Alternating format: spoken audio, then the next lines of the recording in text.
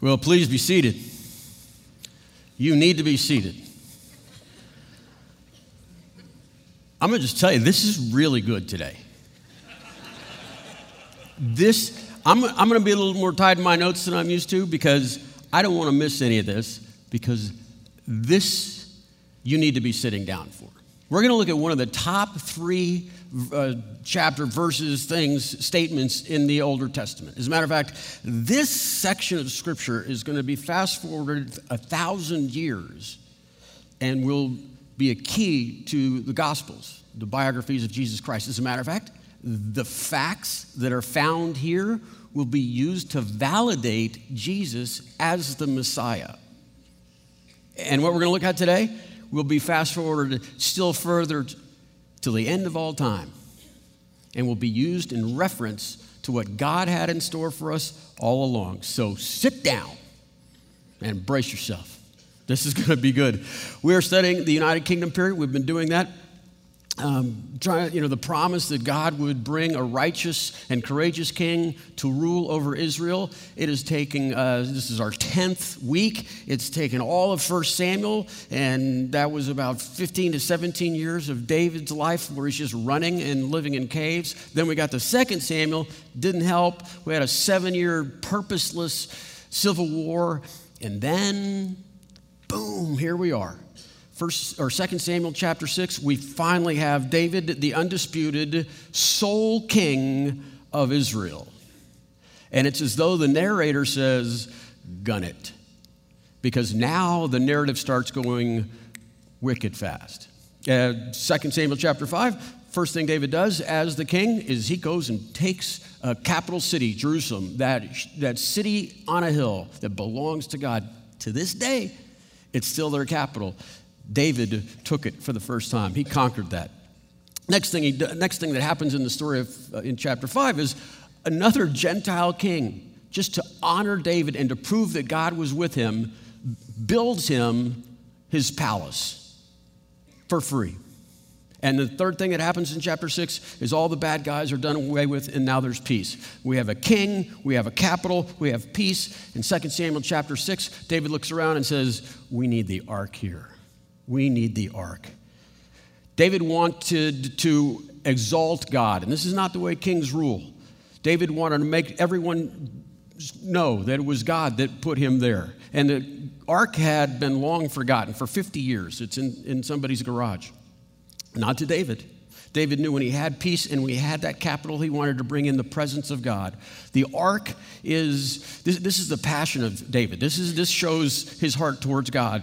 Because the ark is one of the primary visual aids that we have to show kind of the nature of God being transcendent and holy and different and other.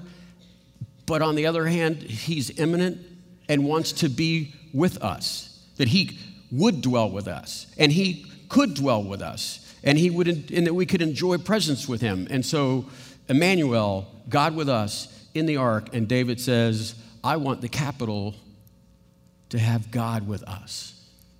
And 2 Samuel chapter 6, it does that. And then we're on to 2 Samuel chapter 7. Here it comes. We have peace, we have a king, we have a capital, we have an ark, the presence of God, and David wants more. Look what it says in chapter 7, verse 1. And after the king had settled in his palace, and Jehovah had given him rest from all the enemies around him, he said to Nathan the prophet, here I am, living in a house of cedar, while the ark of God remains outside, right there in a tent. David wanted to show everyone who was the real king of Israel. David wanted to show the people in Israel and everyone else around that it was God that they trust in for their military. It's not the military. They trust in God to win these battles. It's not political power that they trust in. It's God that does that. It's their fellowship with God, the glory of God, that David wants to show the whole world. And he wants to do this by building a temple. He wants to put it on the highest part of the hill. He wants the world to see that God rules Israel. That's a great idea. What's interesting is there's two rather strange responses to David's request. The first one is God says, no, you can't build the temple. And two, God will give him a covenant. Let's look at those two answers. The first one is God says no. But that night, the word of Jehovah came to Nathan saying, go and tell my servant David, this is what Jehovah says. Are you the one to build a house for me to dwell in? I've not dwelt in a house from the day I was brought out, the Israelites, up from out of Egypt to this day. I've been moving from place to place with the tent as my dwelling. Wherever I moved with the Israelites, did I ever say to any of the rulers whom commanded to shepherd my people of Israel, why have you not built me a house of cedar? God says, I'm Emmanuel. I'm God with you. And when you guys were moving around the desert and trying to conquer the land and all those things, I'm okay with moving around with you. He says, you haven't settled peacefully enough, and you're the warrior king. I don't want you to build the temple. I'll let someone who's peaceful, maybe Solomon, whose name means peace, I'll let him do that. So he says no, and then here it comes, the Davidic covenant. This is what we're going to look at now, is the Davidic covenant. And now a covenant in the Bible is a promise. It's actually more like a formal contract, formal promise from God. Okay? And these covenants in the Bible, they are the lamps that guide us. They are the North Star so that we know where we are. They are a magnetic pole so we know how to get home. They're a lighthouse that keep us from danger when we're in storms of life. Understanding covenants, you understand the whole plan for humanity that's been rolled out by God. And these covenants is why we teach the Bible here. That's how important they are. That's why we teach the Bible. Now, there's different types of covenants. It's important to know this because this makes a big difference. There are unilateral and bilateral covenants.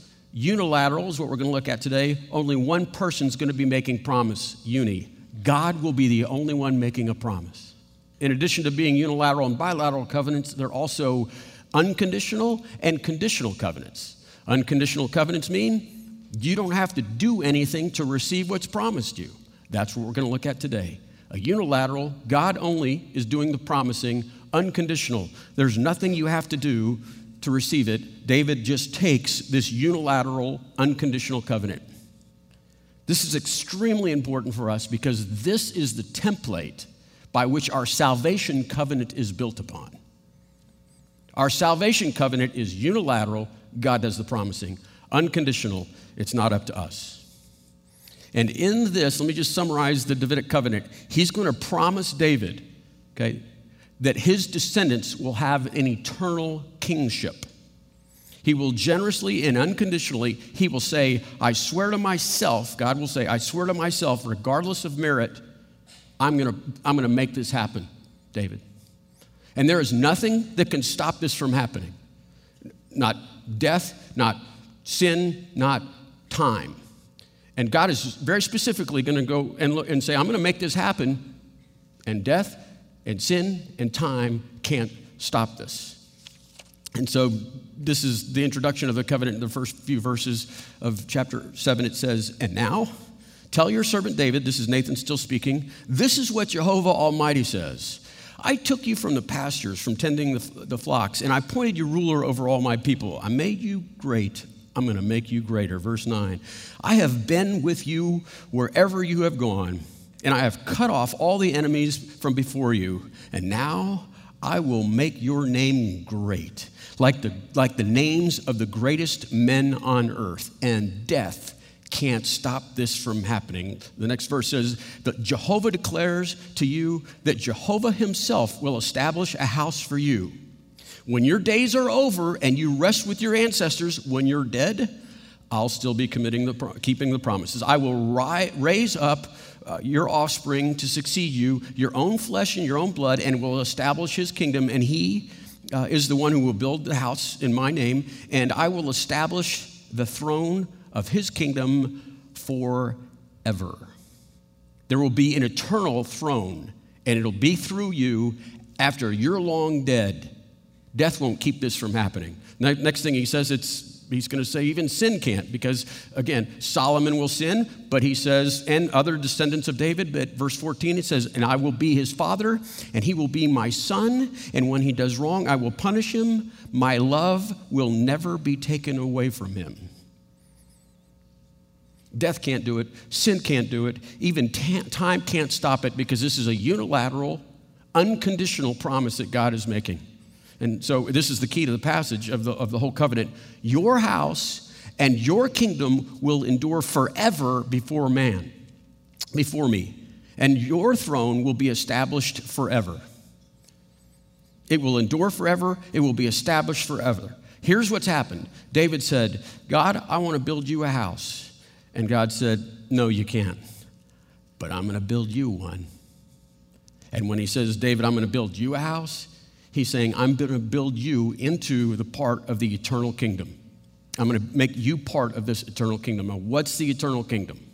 Well, the eternal kingdom is the entire plot line of all of history. It's the story that's going throughout the entire Bible. The eternal kingdom is what answers the fundamental existential questions that we all have. Where am I from? Why am I here? Where am I going? The eternal kingdom answers those questions. God created paradise.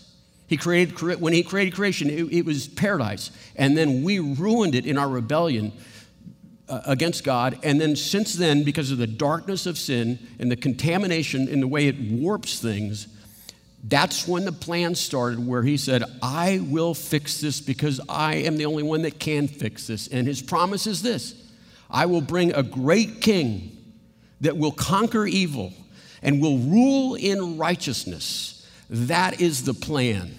The plan of redemption is this eternal kingdom. And then he says that originally with Adam, right after the sin. It's called the Adamic covenant. And then it is clarified in two other covenants with Adam or Abraham. They are unilateral, they are unconditional. And now David sees what's happening. He's being folded in with more clarity still, that one of his descendants will not be a king, he will be the king. He will not have a kingdom, he will have the eternal kingdom. David knows that. He realizes he's part of that now. And here's how he responds. Nathan reported to David all the words of this entire revelation, and then David went in and he sat down. He just sat down. He sat down before the Lord. That's what you do when the Lord overwhelms you with unconditional, unrelenting promises of grace. You sit down in his presence and let it sit. Oh, let's go. And here's what he says. See if you can see a repeated phrase. Who am I, O sovereign Jehovah? And what is my family that I have that you have brought me this far?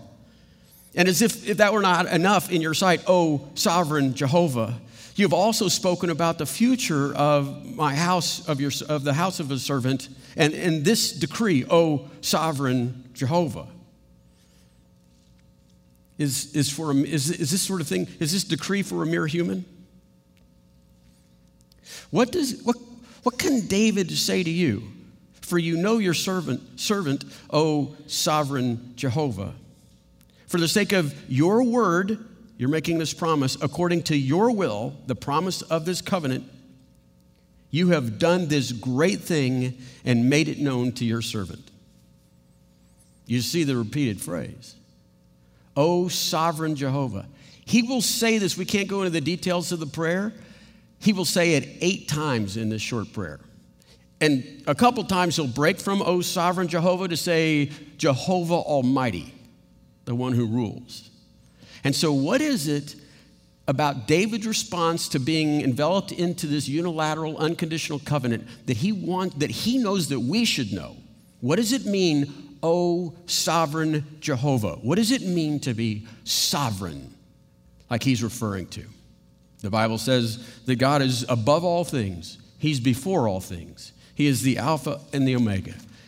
It says in the Bible that God created all things. He holds all things together in heaven and on earth, the visible and in the invisible. He knows all things. God, in his sovereignty, knows the past and the present and the future, and he can do all things. O sovereign Jehovah. Here's what it means to us, that God has a plan, and he has the power to make the plan work. He has a plan for an eternal kingdom. And it's not a hope for God. It will happen. Because he can make it happen. And the plan has been promised, and it was promised to Adam, and it was promised to Abraham at least twice, and then now it's promised to David. It is unilateral. God's the only one making this promise. It is unconditional. Nothing needs to be done by the person. And I want to show you how important this is.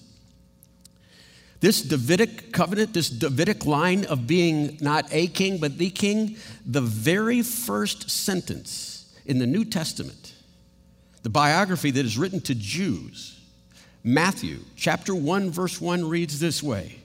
This is the genealogy of Jesus, the Messiah, the son of David, the son of Abraham. Do you realize Matthew the Jew, what he's saying?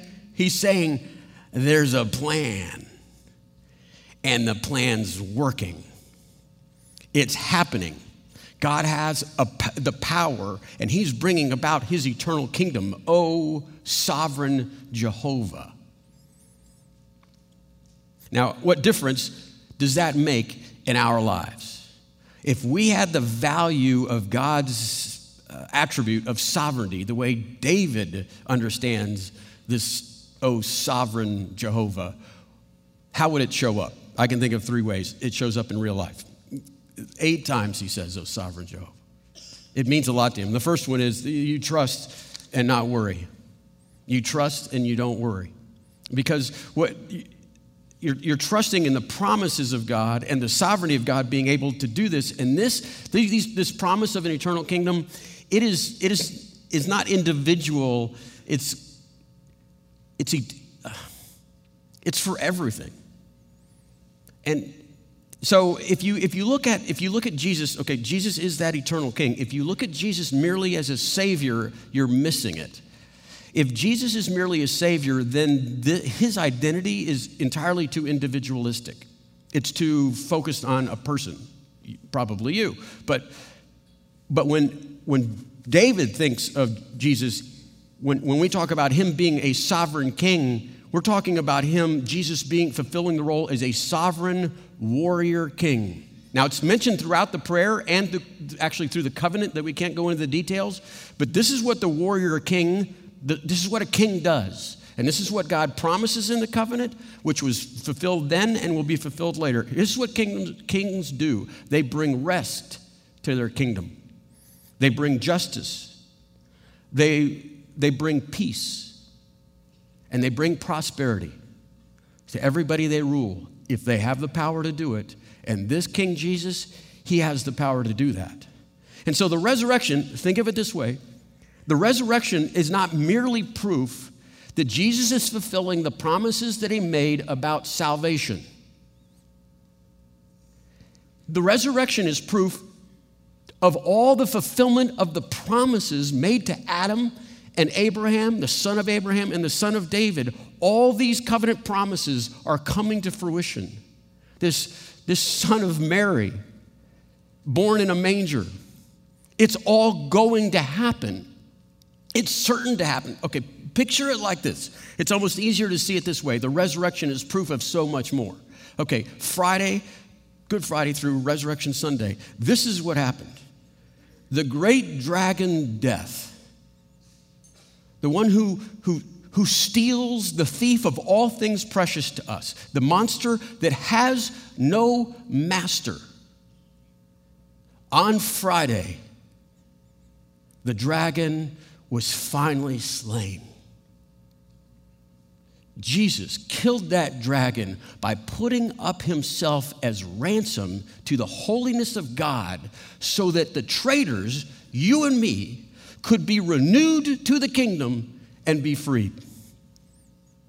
And then on Saturday, he went into the dragon's lair itself to announce to those men and women who had placed faith in that future king that he's here, he's alive, and he has killed that dragon. He announces that.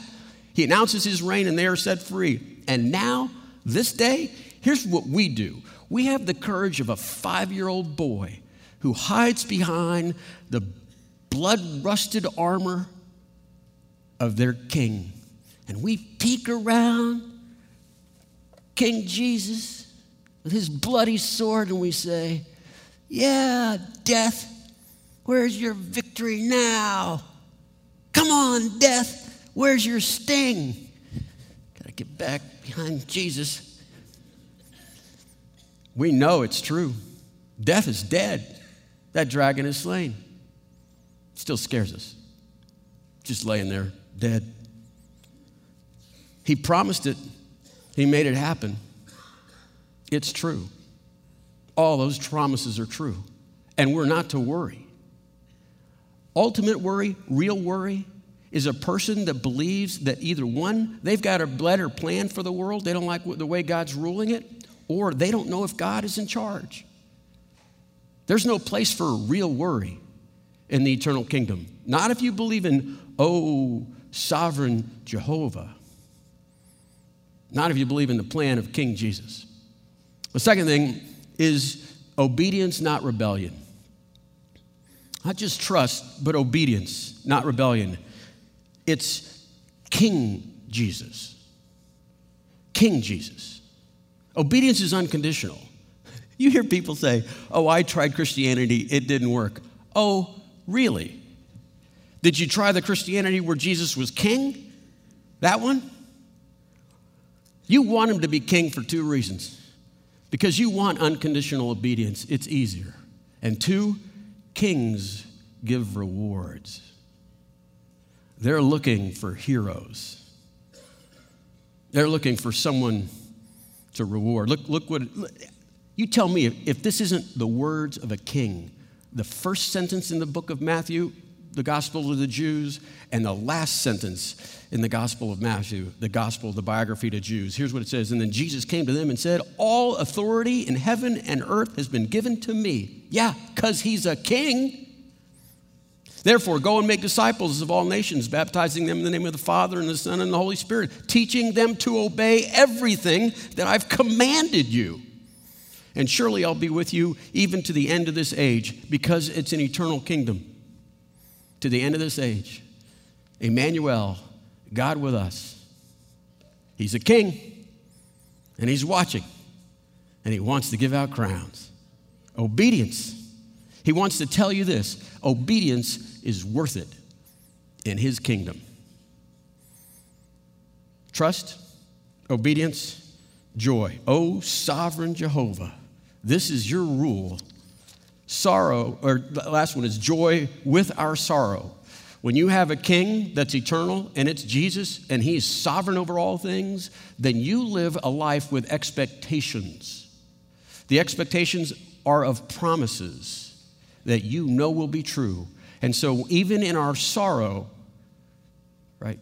Even in our sorrow, we have joy. That's why it says in Thessalonians, brothers and sisters, we do not want you to be uninformed about those who are asleep in death, so that you do not grieve like the rest of mankind who have no hope. They don't know about the eternal promises of God. They don't know about King Jesus. For we believe that Jesus died and rose again, just like he promised, so that we believe that God will bring with Jesus those who have fallen asleep with him, according to God's word. That's why we study the Bible here. According to his promises. For the Lord himself will return from heaven with a loud command, with the voice of an archangel, and the trumpet will call from God himself, and the dead will rise. Therefore, encourage one another with these words. Don't grieve like you don't know the plan. Don't grieve like you don't think he can pull off the plan. He's, sovereign Jehovah. He has a plan, and he will do that plan. He will rule an eternal kingdom. How does this even work? How does this make a difference? I'm going to try to get very practical. Like, how does it play itself out in our lives? How do we feel about the hardships of life, the difficulties of life, the confusion that is all around us? How then shall we live? Let me play you a video, but okay. Just humor me for just a second, okay? Because this video will help you in a regular daily living learn how to trust and obey and live with joy and sorrow. You're gonna love, some of you are gonna love this video. Play the video. Where it is 3rd down and 5. They can get a first down if they can get to the 4. But they've only got 30 seconds left. Up to the Trojan defense now to preserve the streak. Incomplete. That was a good defensive play on Lima Swede. 4th and 5, the national championship on the line right here. Now, I'm not playing this video because I went to the University of Texas. We actually looked for when Texas A&M played for the national championship, and we couldn't find that video. What? No whoops? There are other universities, but are there really? And I'm not playing this video just because I went to the University of Texas and I'm just trying to remember a time when it wasn't a building year. I hope everyone has been equally offended now. Are we good? All right. Everybody settle down. Come back to me. Let's try to understand the Bible, believe it or not, in this video clip. I want everybody to pretend to be a Longhorn for just a few minutes, okay? Because this might make sense in just a few seconds, okay? Try to be a Longhorn for just a little while, okay? When you watch this video, like right now, as a Longhorn, how many of y'all are excited? Come on. How many are excited? Come on. Listen, good defeated evil. That was USC, okay? That was a great day for righteousness. Okay, how many of you remember where you were when this happened? January 4th, 2006. Yeah, I remember. Okay, now, how many of you watching it now are scared?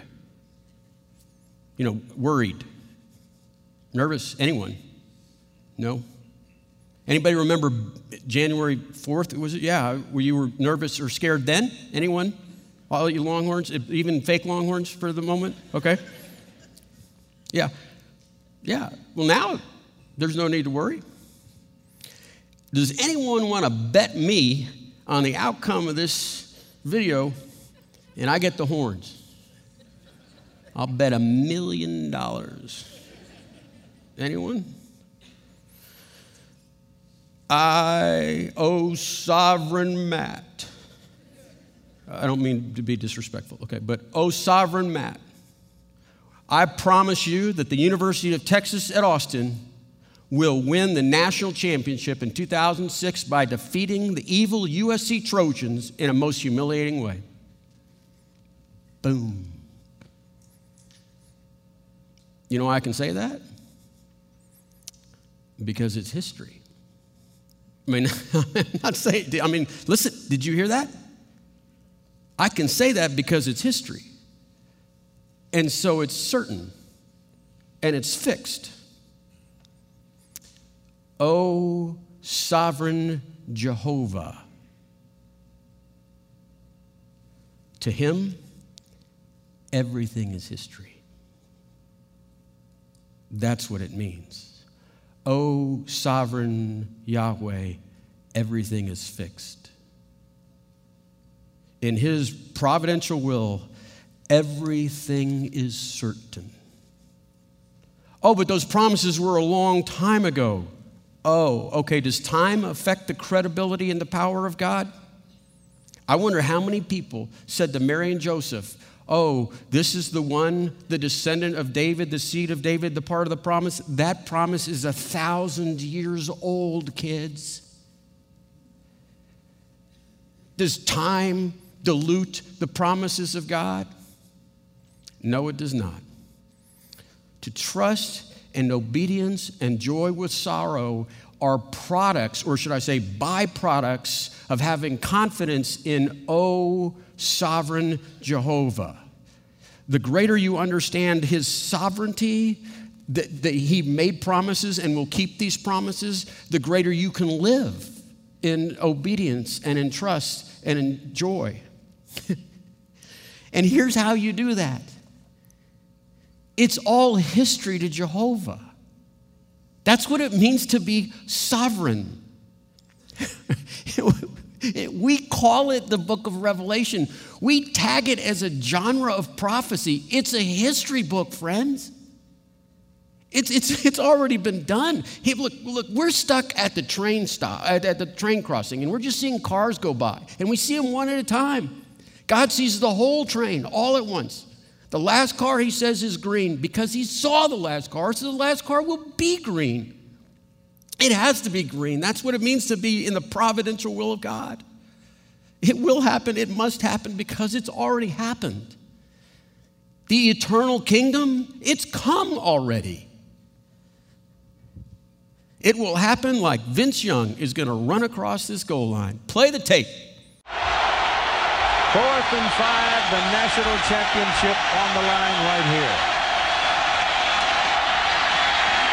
He's going for the corner. He's got it.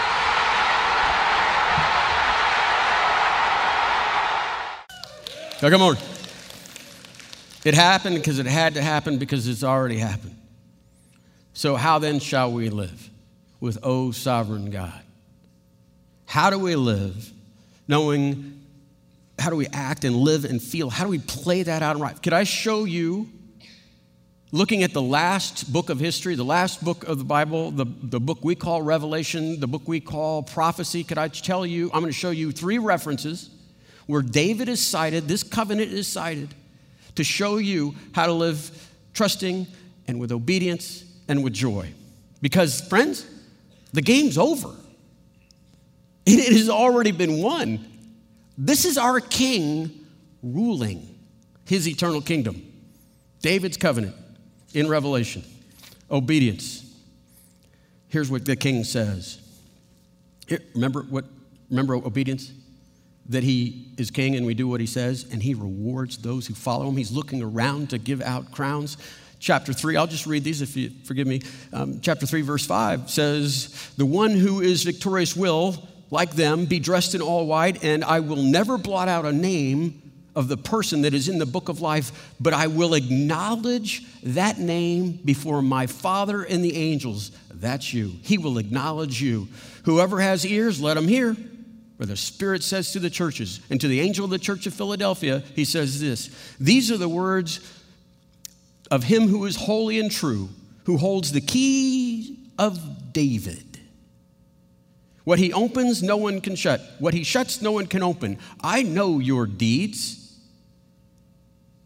I know your deeds. I know that you had little strength, and yet you kept my word, obeyed, and have not denied my name. Does this sound like a king? And I will take those who are liars and who persecuted you, and I will make them come and fall down at your feet and acknowledge that I love you. That's our king. That's our king ruling his eternal kingdom. I know that verse. I've memorized it.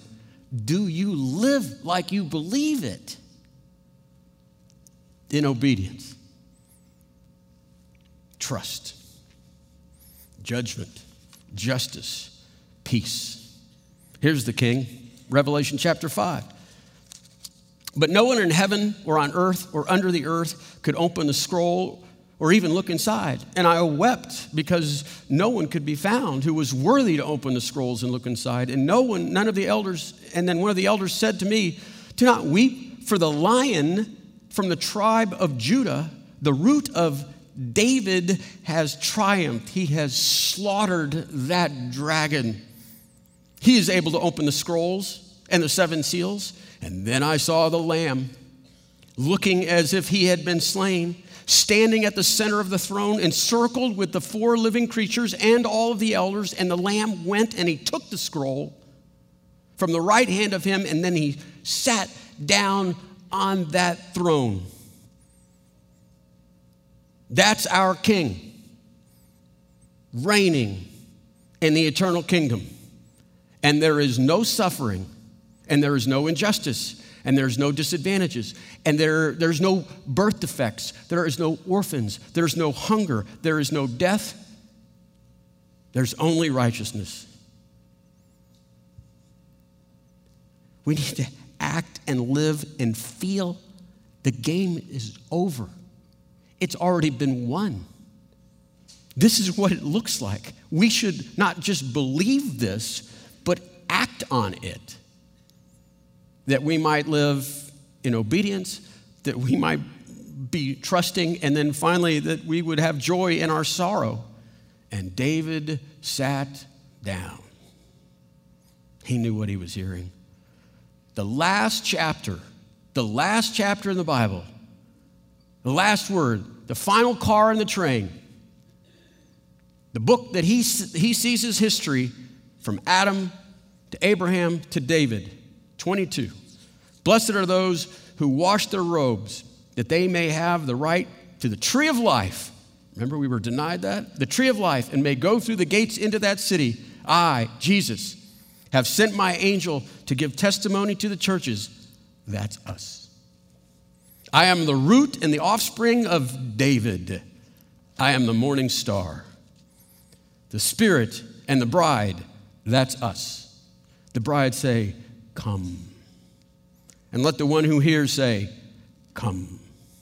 And let the one who is thirsty for the living water, the free gift of the water of life, say, come. That's our King.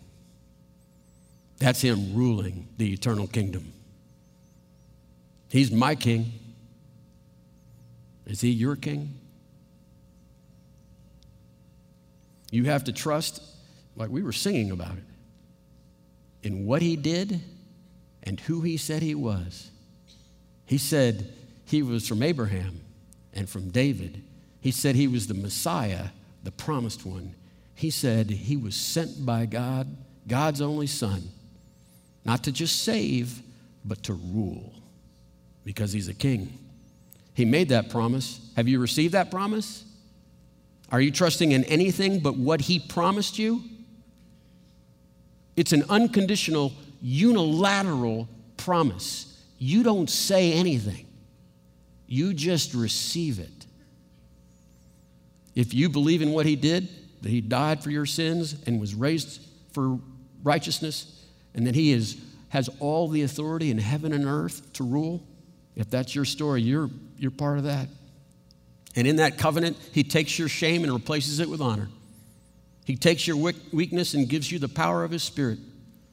He takes your guilt and gives you his righteousness. And then, like he always does, God with us, he seals the Spirit of God in your soul. That's a promise. That's our King, reigning in his eternal kingdom now and forevermore. That's a good passage. I told you.